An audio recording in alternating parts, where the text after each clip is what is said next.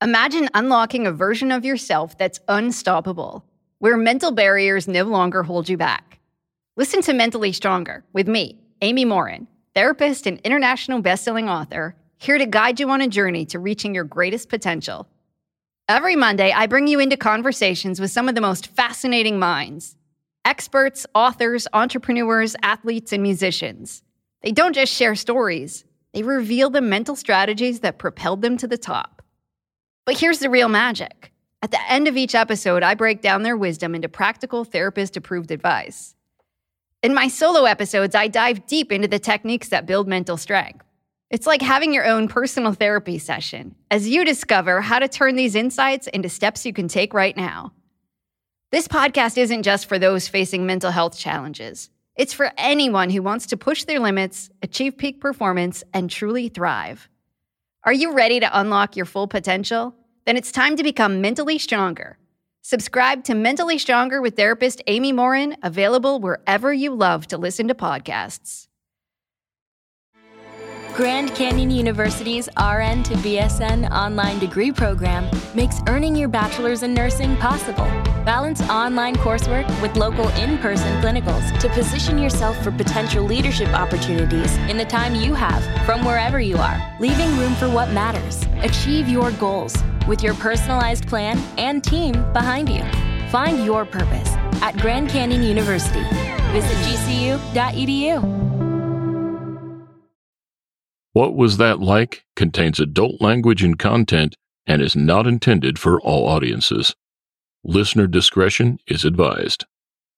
From this happiest moment of your life to now the saddest moment in your life in the same day, because you're realizing when you get a visual that you're looking at the woman you love and she's in a medically induced coma and she just gave birth to your son.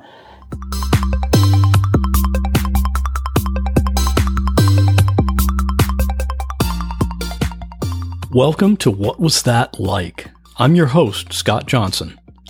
This is the show where we talk to regular people just like you or just like me, who have found themselves in an extremely unusual situation.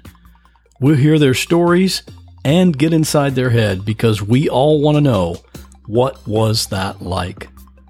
More information about each episode at whatwasthatlike.com. Here we go. If you're a parent, you know that the birth of your child is an incredible experience. For Steve and Camry, it didn't happen at all the way they expected it to. Steve got the call at work that Camry was at the hospital and had already delivered the baby. He dropped everything, drove there frantically, and he was confused because the baby wasn't due for another 7 weeks. He ran into the hospital, and the first thing he saw was his newborn son, Gavin. He quickly scrubbed up and held him for the first time. There's a picture of that first meeting of father and son in the show notes for this episode at whatwasthatlike.com/39. There was an immediate bond between them. What Steve didn't know was that at that moment, Camry was being put into a medically induced coma in order to save her life. He also didn't know that when she would come out of that coma, she would have no memory of anything. She would not recognize Steve. She wouldn't even know that she just had their baby. That was the beginning of a long journey for this family, and Steve wrote a book about it. It's called But I Know I Love You, and you can get it on Amazon. And if you enjoy this podcast and would like to support it, you can do that at whatwasthatlike.com/support. I really enjoyed my conversation with Steve, and I hope you do too. Have you always wanted to be a dad? Since I've been a little kid, I've always wanted to be a dad. I've dreamt of it, swinging on the swing in my backyard. I've had an amazing father, and it's just something that has always been with him inside of me. And now you're living it. I am living it, yeah. Well, we're going to get into the whole story here, but I got to tell you, is prior to this conversation, I got your book that tells this whole story, and it's an awesome book. I highly recommend it. We're going to be, we'll give you people the information about where they can get that here in just a few minutes. And at the beginning of the book, you talk about the night or the time when you first met Camry, And that is so amazing. I'm not even going to tell I don't want you to tell the story here. I'm going to let people read the book to find out. But we don't want to ruin it. It's just incredible the way you two came together, and it was like an instant chemistry. Yeah. You started dating, and then what's amazing, you planned this proposal for her to ask you to be your wife. And the incredible part is that all that effort that you put into it to make it memorable, and she doesn't remember any of it, right? That's correct. Yeah. I really put some thought into it. We lived on a private little lake. We had this small little 2-bedroom cabin built in 1920. It was this cool little cabin lake home that we lived in, and we would always go on the water. And I kind of decorated our pontoon boat as the Love Boat. It was on the 4th of July. It's a free fireworks show. And I told her, "Oh wow, look at that firework!" And she turned around, and I dropped down on a knee on her boat, and I proposed. And it was a memorable moment. It was something that anybody who gets engaged, these are things you don't forget. Luckily, I have a few pictures of that, of the Love Boat, of the sign, and I just wrote it on a piece of paper, put some tape, nothing too fancy, but it was the thought, and it was a special night for sure. Definitely.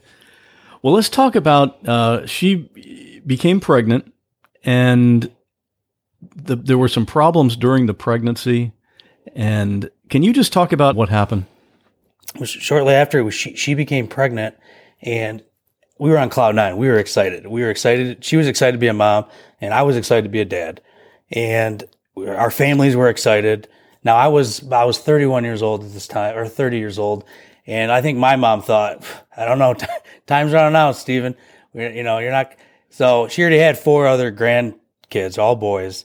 And so Camry, we became pregnant. She became pregnant. And it was, just kind of going through the first trimester was really good. The second trimester was really good.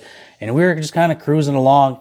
And as a first-time father, you really don't think about it. You just think, oh, you get pregnant like everybody else I see, and they have the baby, and then you become a parent, and you go on in your life. Well, for us, the third trimester hit her like a ton of bricks. She started to develop nausea. She was constantly throwing up, and she just couldn't hold food down. So we would constantly bring her into the hospital, back and forth. And they eventually put a Zofran pump on her to kind of keep the food in her, and so she doesn't throw up constantly. So it was shortly after that we had the baby shower, and that day, she couldn't even make that day. So she was on bed rest. That's got to be devastating that she couldn't go to her own baby shower. Yeah, I only opened a few gifts, and I left the rest for her. I took them back, and we opened up together. That way she still has that feeling of the baby, that way I didn't have to do everything. So it was shortly after that, a couple weeks after, where she developed some swelling into her throat. And that's when our real problems started to happen. You really didn't know what the problem was at that point, right? Not at all. Well, we were constantly going back and forth to the hospital or to the OBGYN, and it was the same thing. Here's some, we'll rehydrate you, send you home. Rehydrate you, send you home. She had some swelling in her feet because she stood around for work. So they had her on bed rest. I didn't know what to expect. My expectations were, I think they were at the time where she's, everything's going to be all right. She's going to be fine. I wasn't too worried. But neither of you had gone through a pregnancy before. And often, that's common here. When you're pregnant, you throw up sometimes. So it was no reason to think anything really unusual was happening. Yeah, and she's such a strong person. She plays it off so well. Like, yeah, I'm fine. But she's throwing up. As she's throwing up, she's telling me she's fine. Right? And that's just the type of person she is. She's incredible. She's very strong. And she's strong-willed. And so I was like, okay, she's fine, because she kept telling me she's fine. And I believed her. So it was shortly after that, she had some swelling develop in her throat. We got her to the emergency room.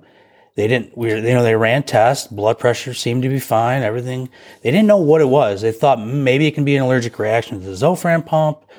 They didn't have the answers yet. So they kept her in the hospital overnight just for observation. And that afternoon, she actually, the next day, the afternoon, she ended up having a grand mal seizure. And she's never had seizures before. She had a grand mal seizure with our child inside of her. She had undiagnosed preeclampsia. She actually went eclamptic. Her blood pressure skyrocketed to the roof. Had a grand mal seizure. When this all happened, you were at work. Yeah, I was at work. I know she was in the hospital, but I mean, you had to go to work. So this time she was on bed rest, and we had a house together. But she was just staying with her parents. Her mom was a stay-at-home mom. Her mom was at home, so her mom can kind of keep an eye on her all the time.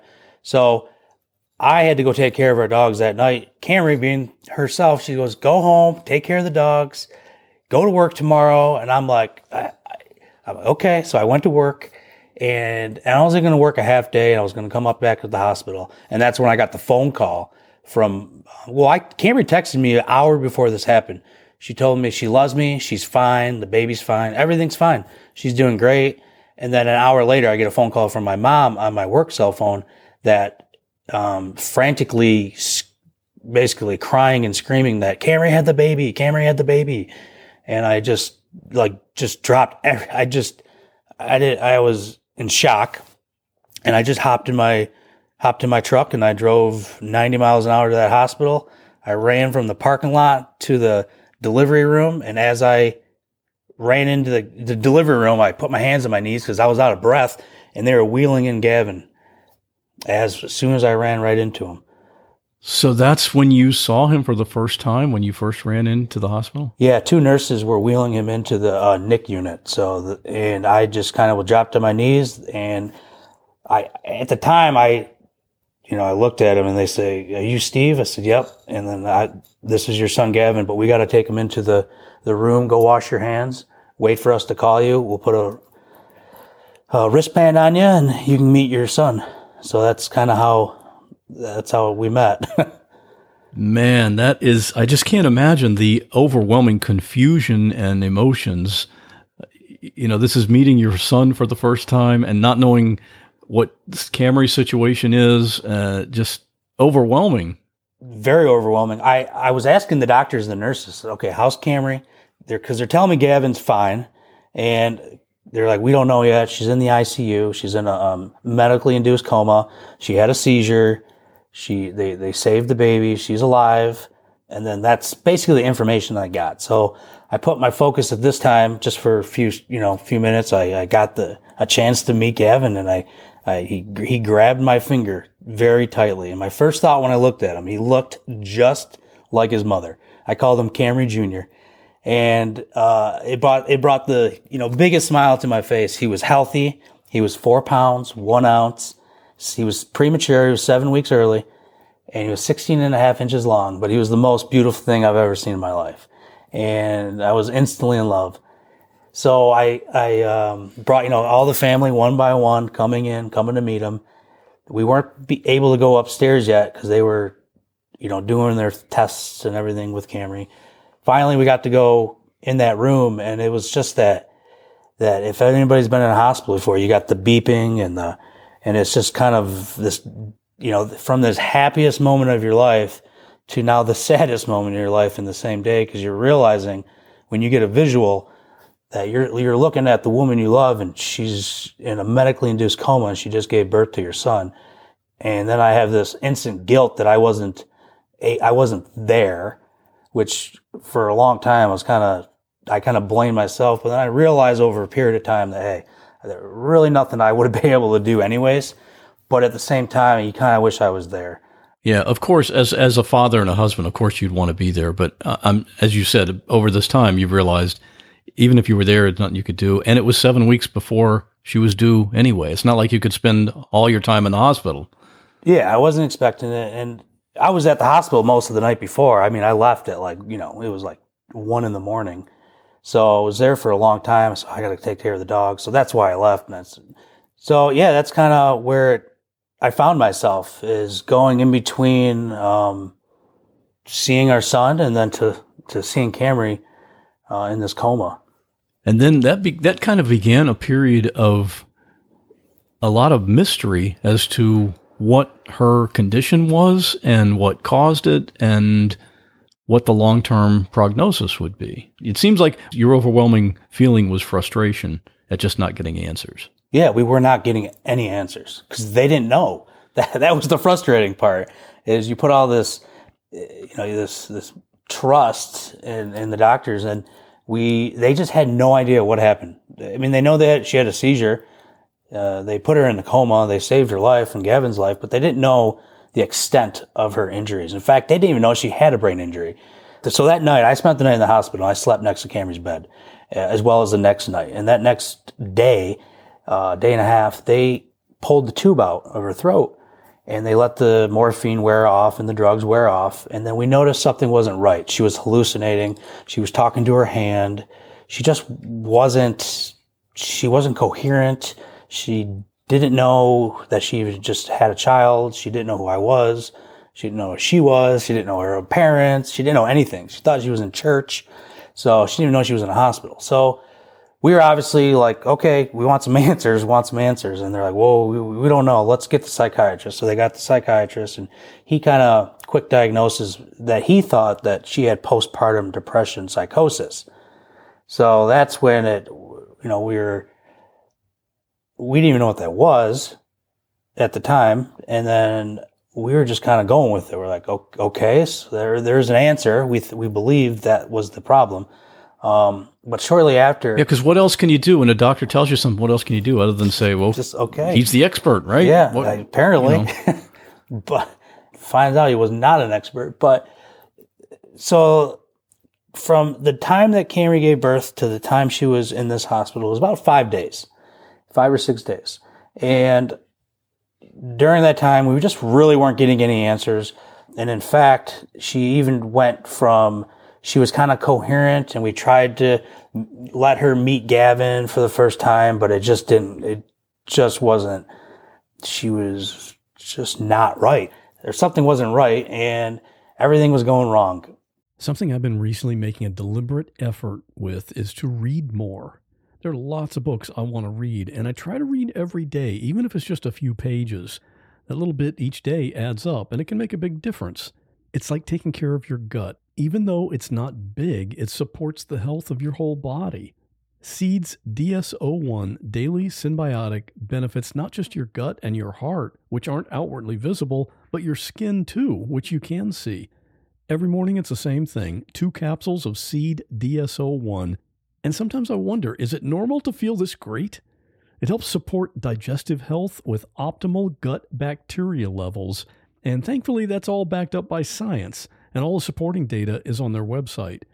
If you're trying to avoid sugar, soy, peanuts, or gluten, you're good to go. And I was reading the literature and I thought, you had me at vegan, because it's that too.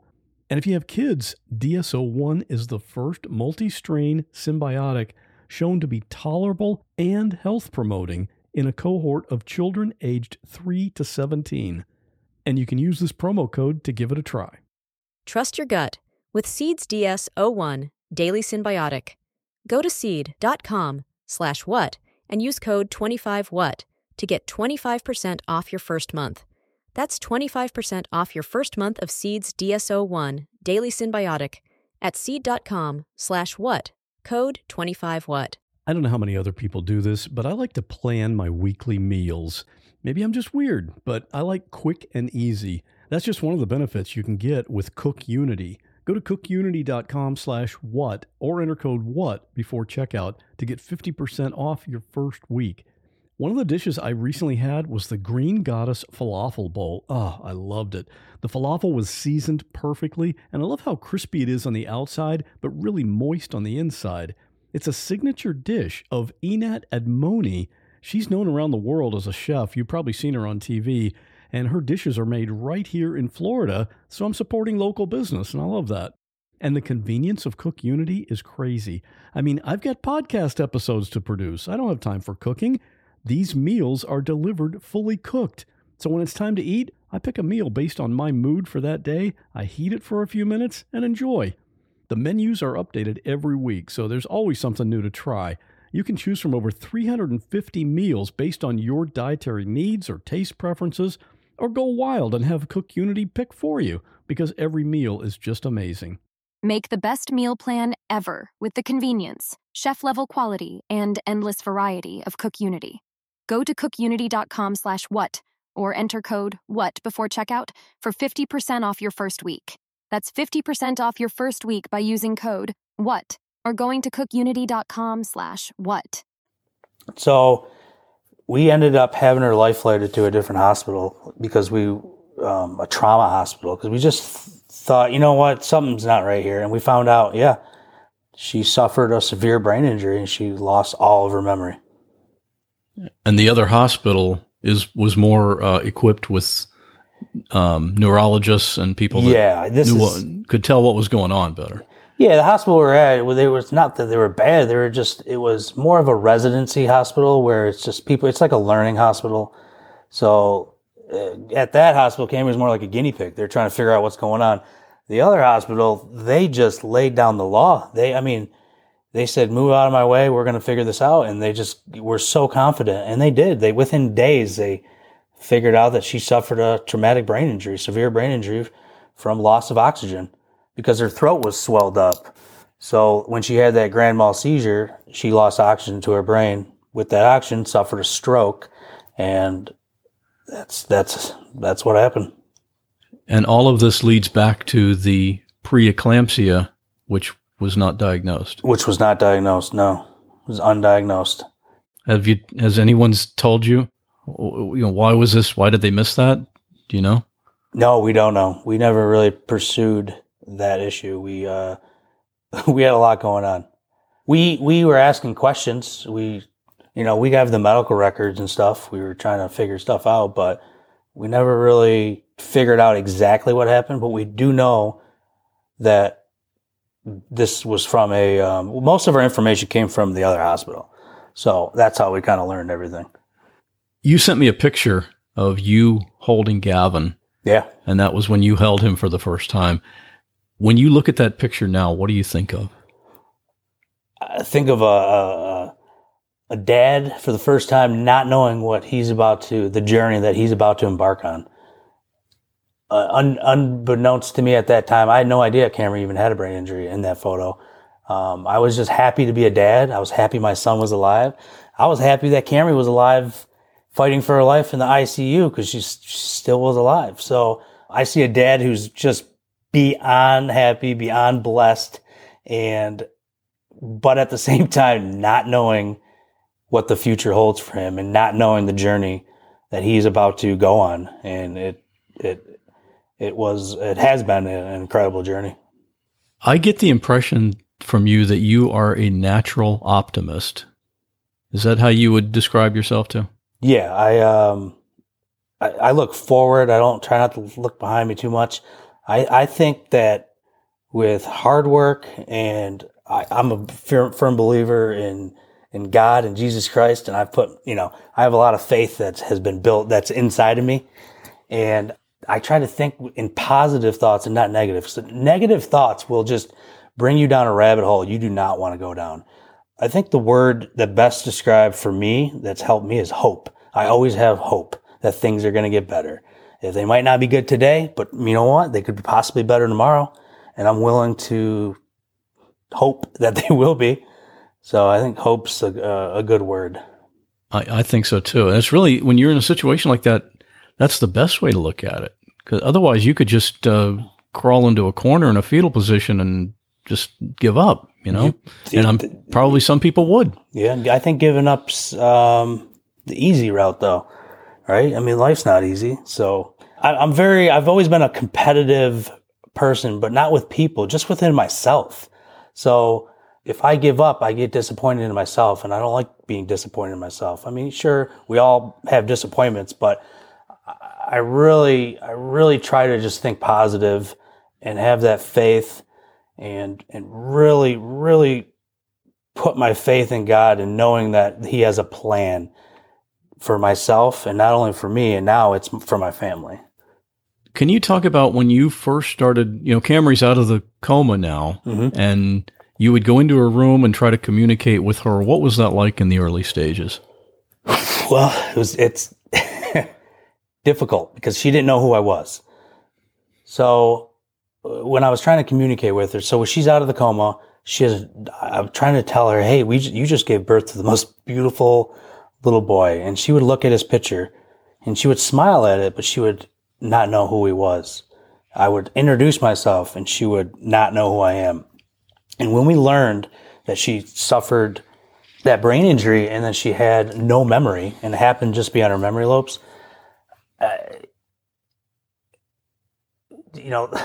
life took a crazy turn, because I was just heartbroken that the woman who made me a better person, that I love deeply now, and we just had a child together, now doesn't know who our own child is, or myself.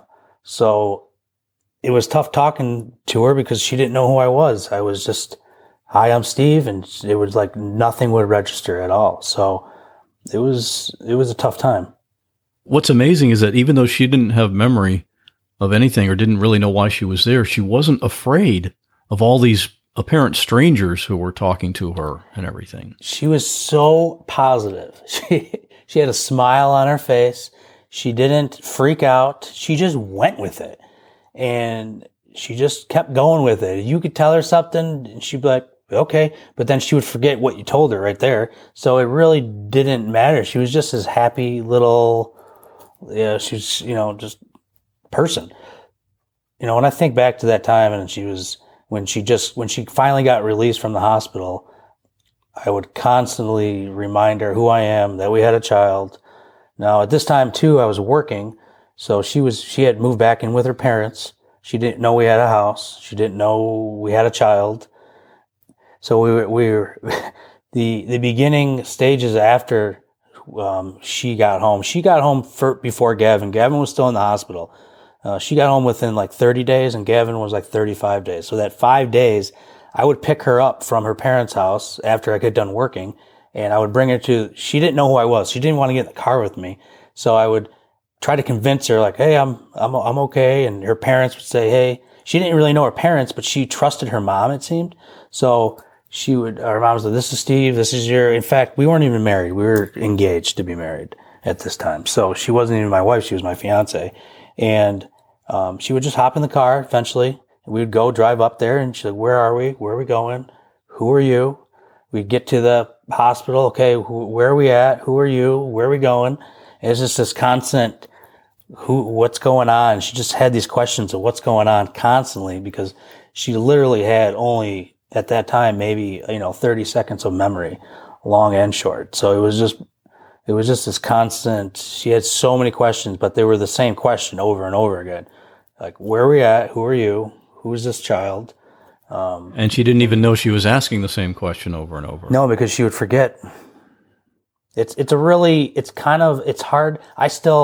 Even when I talk about it, it's hard to wrap your mind around that.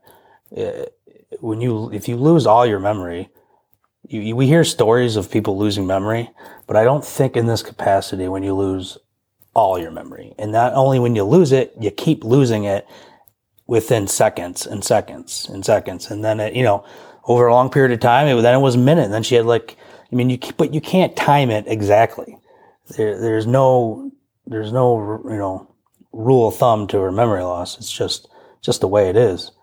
And right, you just have to accept it. But this is what I just find so fascinating about this whole story, the mental aspect of it. So you guys would get to the hospital, and she would still, she would ask you again, where are we? Why are we here? But yet she knew about a car. She knew she was traveling. And I don't think she did. No, I don't think she knew she was traveling. I just think she would forget instantly. It was an instant, just forget. And I don't know, she was just kind of in the, just just kind of out of it. And it's really hard to describe. It really is, because you really kind of have to see it and live it. But she questioned where she was and where she's going and who people are, but she never questioned okay, I'm hopping in this car. Do I have to, she never really overly questioned. She was just more curious of who are you? She had this trust. She trusted people. She had this innocence about her, right? She had this innocence about her. She was just this beautiful, innocent woman who had no idea who she, myself, her family, her whole life was gone. Everything. She lost everything. Still to this day, she still doesn't remember her childhood or our son's life. All these memories are still gone. At some point, it seemed like you saw progress because she was starting to remember her own name. Was that the first sign that she might get better? Yeah. Now, of course, like I've told you before, I was always hopeful that she's going to improve. Yeah, she was only 24 when this happened. So she had age and time on her hands. So over a period of time, she remembered her own name. Like, okay, I am Camry. And she would even question. She said, okay, my name is Camry? Yes, you are Camry. Okay.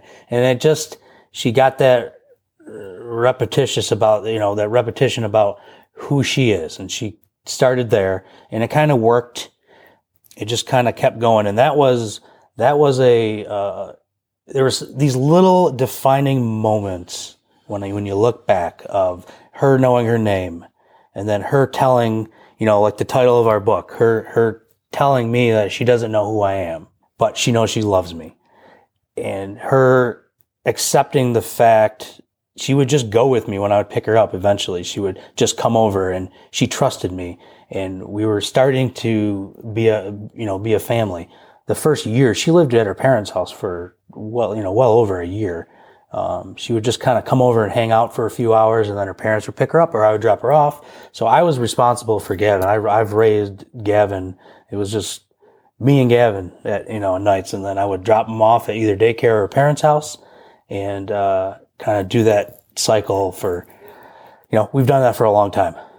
So that's kind of that was your routine at the time. We had a routine where I worked 6 days a week, 5 to 6 days a week, and Gavin would be with me at night. I would then take him Camry, or just take him, depending on if she came over. In the beginning stages, she wouldn't come with me because she didn't know who I was. She eventually started to trust me because I showed up every day. I think part of our story too is just showing up every day and not going away, not giving up, just showing up. And I always showed up. I was always at her parents' house, ready to pick her up. Even if she didn't want to go with me, I was ready to pick her up and ready to get Gavin and go start our family life at our house. And then it wasn't ideal. It wasn't an ideal situation that it's not what I wanted, obviously, but I was happy enough and thankful enough that I still had my family intact. And that's what meant the most to me. And I was willing and still am willing to do anything to keep my family together. And that's got to be, I think about this from the perspective of her parents and seeing their daughter have to go through this, but they have to be just so incredibly relieved to have someone like you saying, it doesn't matter what happens, I'm here for her for the rest of her life. That's what I'm committed to, and I'm going to take care of her. Yeah, I re-proposed to her. I talked to her dad. I said, I love your daughter. I love Camry.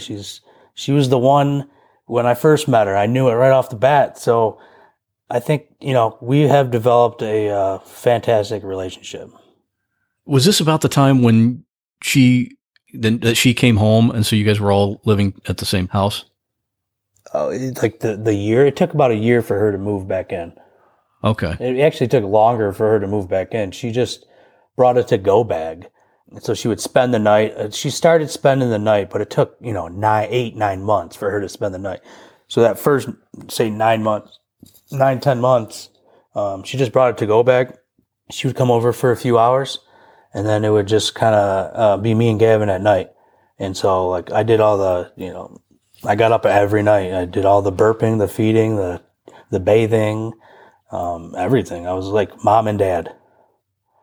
When their seizures started, was that after she had come back and was spending the night at your house, or was that before she came back for good? That was a year after her brain injury. She had her first seizure while she was at her parents' house during the day. Obviously, the ambulance came, all that, went to the hospital. And then she just started having seizure after seizure after seizure. So then and then it was just, and this is where her parents are fantastic. She was at her parents' house while I was working. So it gave me the opportunity to still make a living, still take care of Gavin, and that they were taking to her doctor's appointments during those days. And it's a lot of times her mom had Gavin too, and she would be at the doctor's with Camry, with the little baby. So she had her hands full as well. So, it hasn't just been all me, it takes a village, they say. But yeah, that's when she started developing epilepsy, and then getting on different seizure medications, and then entailed, the dosage of these medications are insane. Like she, couldn't walk right, walking sideways, it would knock her out. These medications are just. So those were side effects? These are side effects. Yeah. Side effects are memory loss, nausea, dizziness, and she's only like 110 pounds. So when you're taking 2,000 milligrams of seizure meds, because her seizures are really bad, they developed, first year she was no seizures, and then boom, it hit her like a ton of bricks, and she was having seizures every other day. And not just little, it's grand mal seizures. So then our lives took a turn where trying to figure epilepsy out, and not only when she was with me, having Gavin, taking care of Gavin, but then she's having seizures. She's on the floor seizing, or in the car seizing, or we're out, grocery shopping or something, having seizures there. So then just seizures were a part of our lives, and they still are to this day. And she kind of can tell when one is coming on. Yeah. She knows she has this aura, she calls it. And she'll take she has this little Ativan medicine she takes to hopefully kind of subside the seizures. It usually just cuts the seizure, down, the timing down. But she used to in the beginning have like 12-minute long grand mal seizures. She knows when they're coming, and she'll say like, "Hey." So anytime I hear the word "hey," I freak out, because it's just, I'm on edge. I'm always like, right. It happens quite often. How far in advance does she know? Like when she says, "Hey," how much time do you have? Seconds. Because she'll stand for a while. I can tell you, she's strong. She'll stand and have a seizure. It's like she does not want to fall. But eventually, if I wasn't there, she would just tip over. But she's always looking for somebody. Like if she's in the other room and I hear, "Hey," she's already standing up and kind of coming towards me. She's trying to find me. So, and I usually just carry her and get her to a safe location. Over time now, our son has dealt with quite a lot of seizures. He's seen a lot, and so he deals with them really well. He'll get her a blanket, a pillow, and kind of prop her feet up and just say, "It's okay, mommy," and he's really good with it. So it's been his whole life, really. Partway through, or after a while, you became concerned just from the legal aspect that you were not a husband, you were a fiance still. Yeah. Can you talk about your thought process there and what happened? Well, I asked her dad again to repropose. So I did another proposal on another July 4th, and it was just in front of all our family. And it was just to show, I was so dedicated, and I still am, to her and our family. And I wanted her to be my wife, not just my fiance. I've been waiting for so long. We've been through so much. It took 3.5 years after her brain injury for us to get married, but even the first proposal was still another 2 years after that. But it was when I know that she knew who I was, she knew my name, she knew who Gavin was, she knew our life together, she knew where we lived, she was improving, she showed tremendous signs of improvement, and she was doing, she was getting better, and she was on the road to recovery.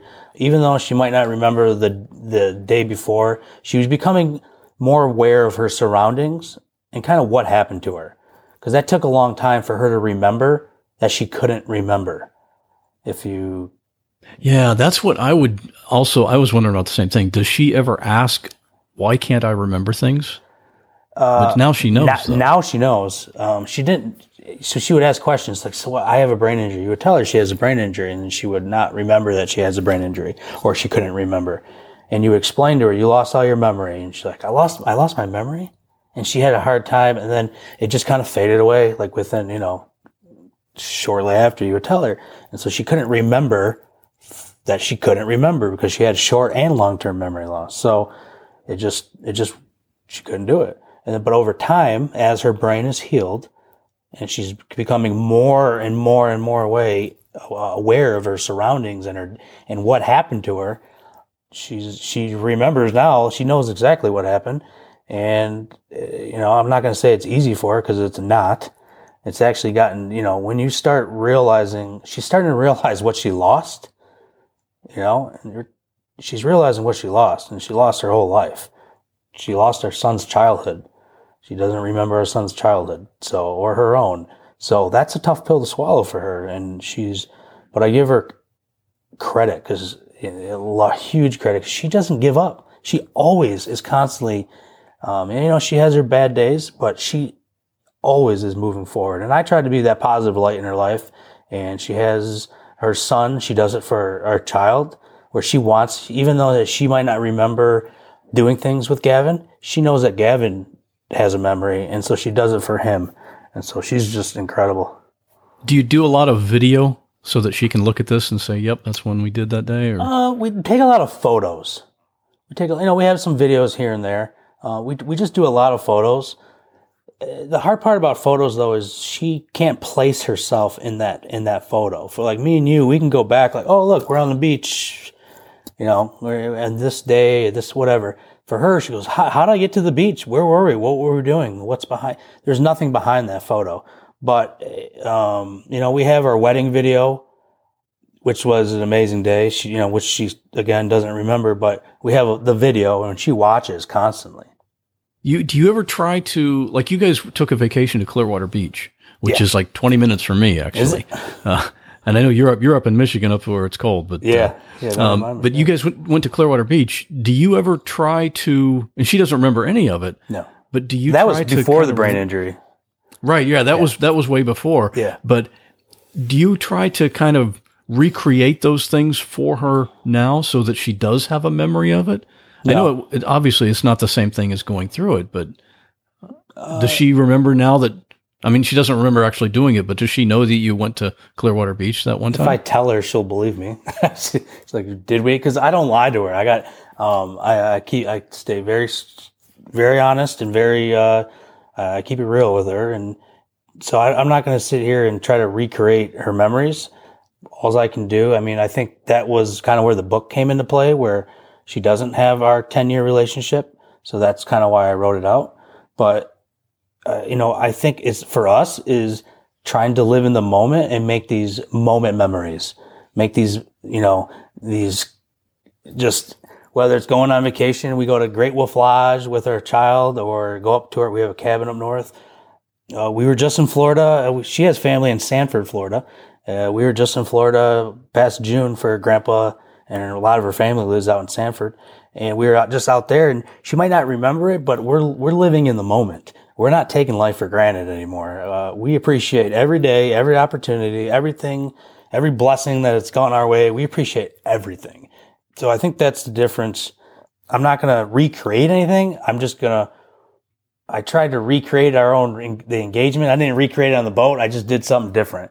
And it's just doing new things and trying new things. And hopefully, one day these memories will stick. Hopefully we can, we're working towards beating epilepsy. Like I said, these side effects of seizure meds are memory loss.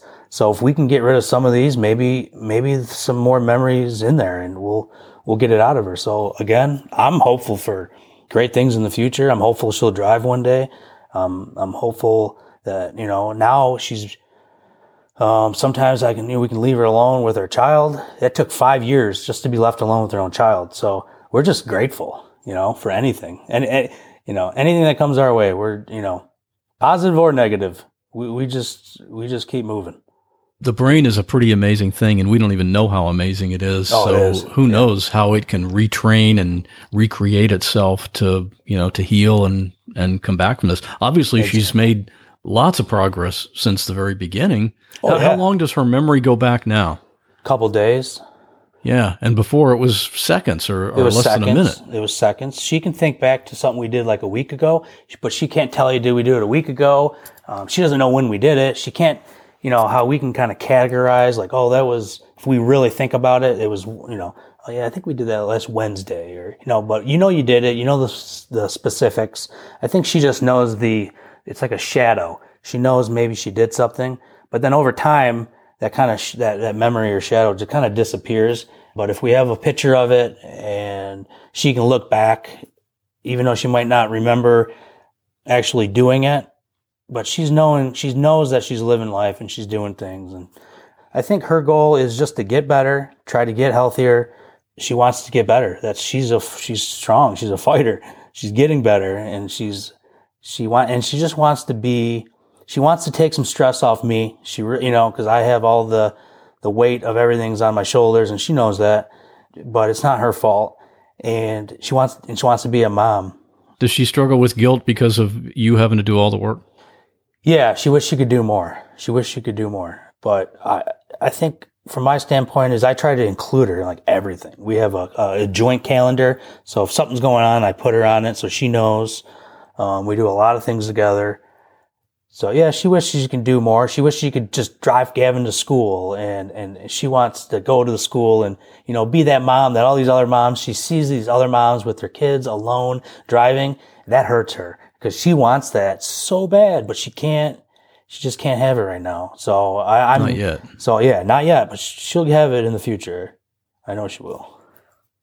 If you knew in the beginning what you were about to go through over the next several years, would you think you could handle it? First of all, I'd tell you you're crazy, because it's been an unbelievable journey. I don't know. I think I've handled it pretty well.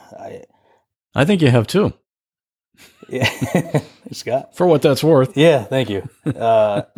It's just, for me, it's always been about family, and just keeping our family together. We had this dream when we became pregnant, how happy we were when we found out Gavin was going to be a boy.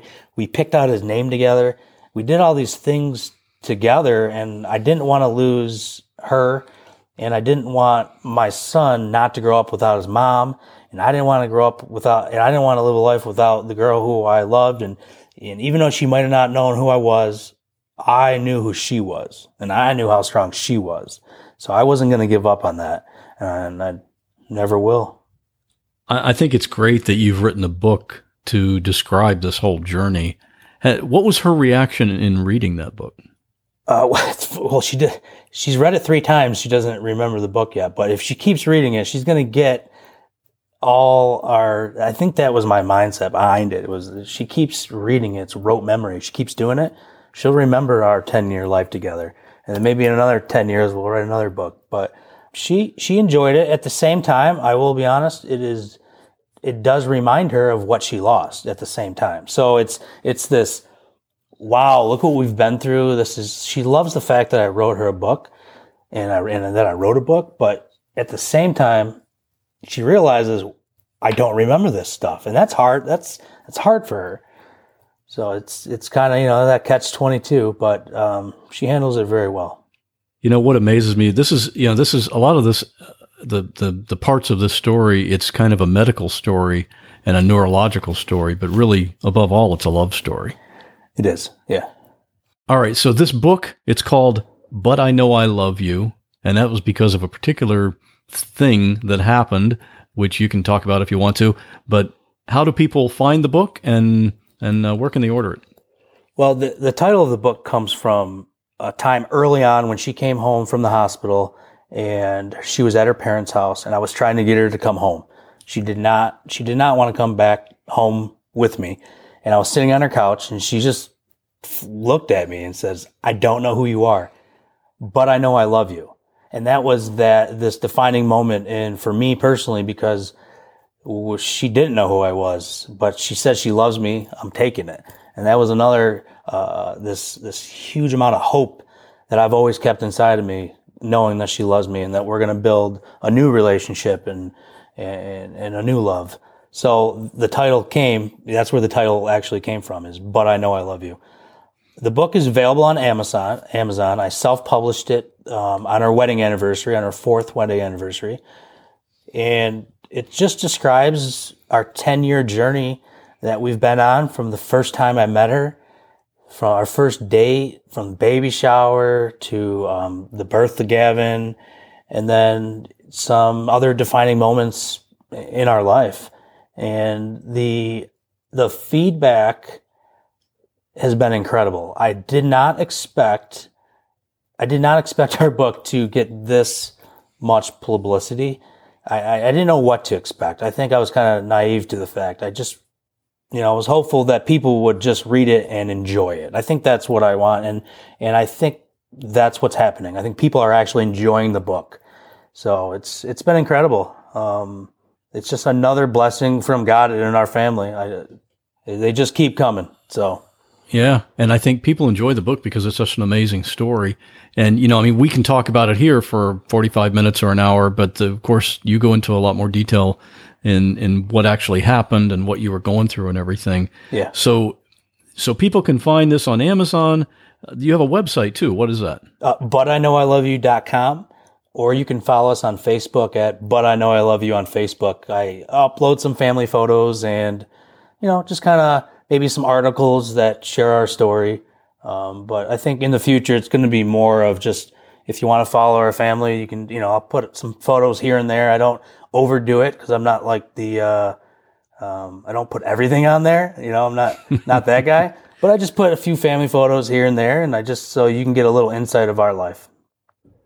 So how old is Gavin now? Gavin's 7 years old now, which is incredible to think. I can't believe he's 7. 7. Yeah. Man. Time flies. I can tell you from personal experience, blink your eyes and he's going to be off to college. Yeah. Everybody, even when he was first born, everybody says, enjoy it while it lasts. Because before you know it, he's going to be 18 and he's going to be moving out. So I think that's the mindset as a parent. And I think for most parents is you just want to raise your child, build them up right, put the faith in them, and give them the confidence to succeed in this world, because we do live in a crazy world and anything can happen and life's not guaranteed. And, we're extremely proud of him. He is such a good kid. He's good in school. He has one of the warmest hearts for a 7-year-old you'd probably ever meet. So he's an incredible child, and we're just extremely grateful that he's ours. I'm going to have links to all of what we've talked about here. We'll have some pictures on the website in the show notes for this episode, okay, so people can check that out. And if they want to contact you, they can do that through the website as well.